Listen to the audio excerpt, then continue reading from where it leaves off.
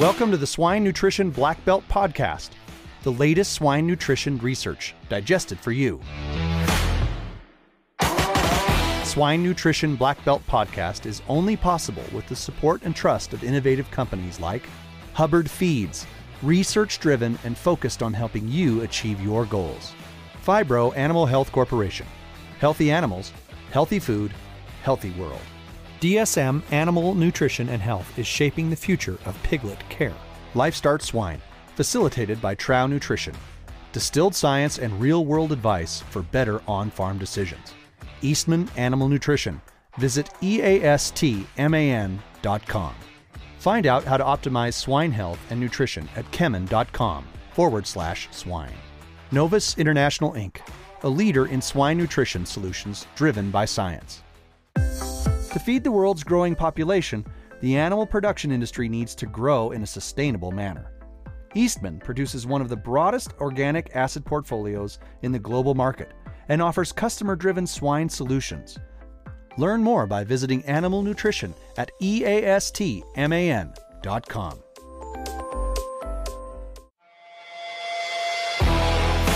My name is Clayton Chastain, your host for today's episode. Today we have with us Dr. Tsungcheng Tsai, a research associate at the University of Arkansas. How are you doing today? Good. How are you, Clayton? Pretty good. So Tsungcheng, would you mind telling me about this nursery study you conducted? Yes. So in today's episode, I would like to share with you some results we presented at this year's Midwest meetings and focus on the two additives we tested in the nursery trial. And before I start on that, I would like to briefly describe the background of our swine research unit at the University of Arkansas. So we have 150 sows, and we have a nursery and growth finisher facility. This setting allows us to evaluate the programming in the early life and how that impact the metabolisms, GI tract bacteria, and growth performance in a different stage of the animal. And with leading from our microbiologist, Dr. Zhao's, we have been able to identify the predominant the bacteria at a different production stage.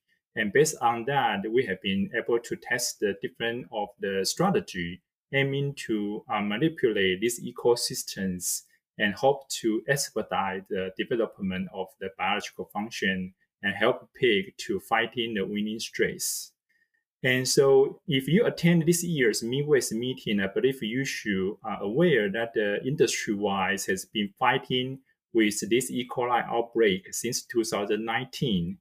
And that appear this bacteria doesn't respond to the antibiotic treatment.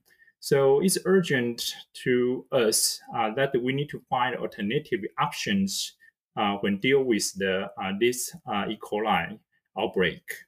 So we conduct this study at 2020, and we test the two ingredients. One is lactylate, while the other one is the Bacillus subtilis. So lactylate is the lactic acid esterified with the fatty acid and has been commonly used in the food industry as a humidifier. So which means it's safe to be used in the production animal as well. And some evidence suggests that the lactylate supplement in both poultry and the swine diet can improve their growth performance.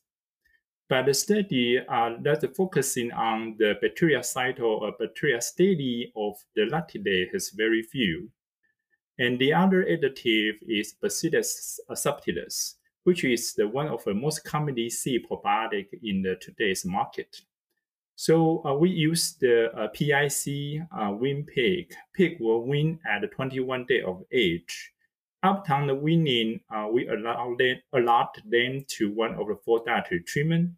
Treatment 1 was control, while treatment 2 was lactylate. So lactylate we use was lactic acid esterified with both 12 and 14 carbon of the fatty acid. Treatment 3 was the Bacillus subtilis mixture. So we mixed the two strains of the Bacillus subtilis. While treatment 4 was combination of the treatment 2 and the treatment 3. So we measure the growth performance we also selected a medium body weight pig at the weaning and collect the blood and the fecal sample at the subsequent phases to evaluate the complete blood cell count, as well as the total E. coli, enterotoxigenic E. coli, and using the 16S sequencing technique to study the fecal microbiome. So the result we found was that when pig fat diet contained lactylate, can reduce the total E. coli, enterotoxigenic E. coli count, as well as increase the population of eosinophil in the circulation. And the other interesting thing we found from the trial was that when pig fat diet contained combination of lactylate and Bacillus subtilis can further reduce the total E. coli and the enterotoxigenic E. coli count.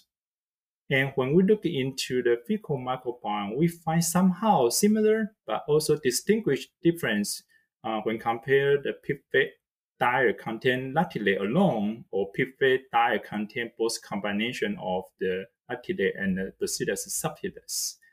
And when we use the random forest to rank the bacteria that are most cost relative to the average daily gain and the feed efficiency, we identify the bacteria that positively correlate with average daily gain and the feed efficiency, but only with a highly abundant in the pig fat with the combination of lactylate and the Bacillus subtilis.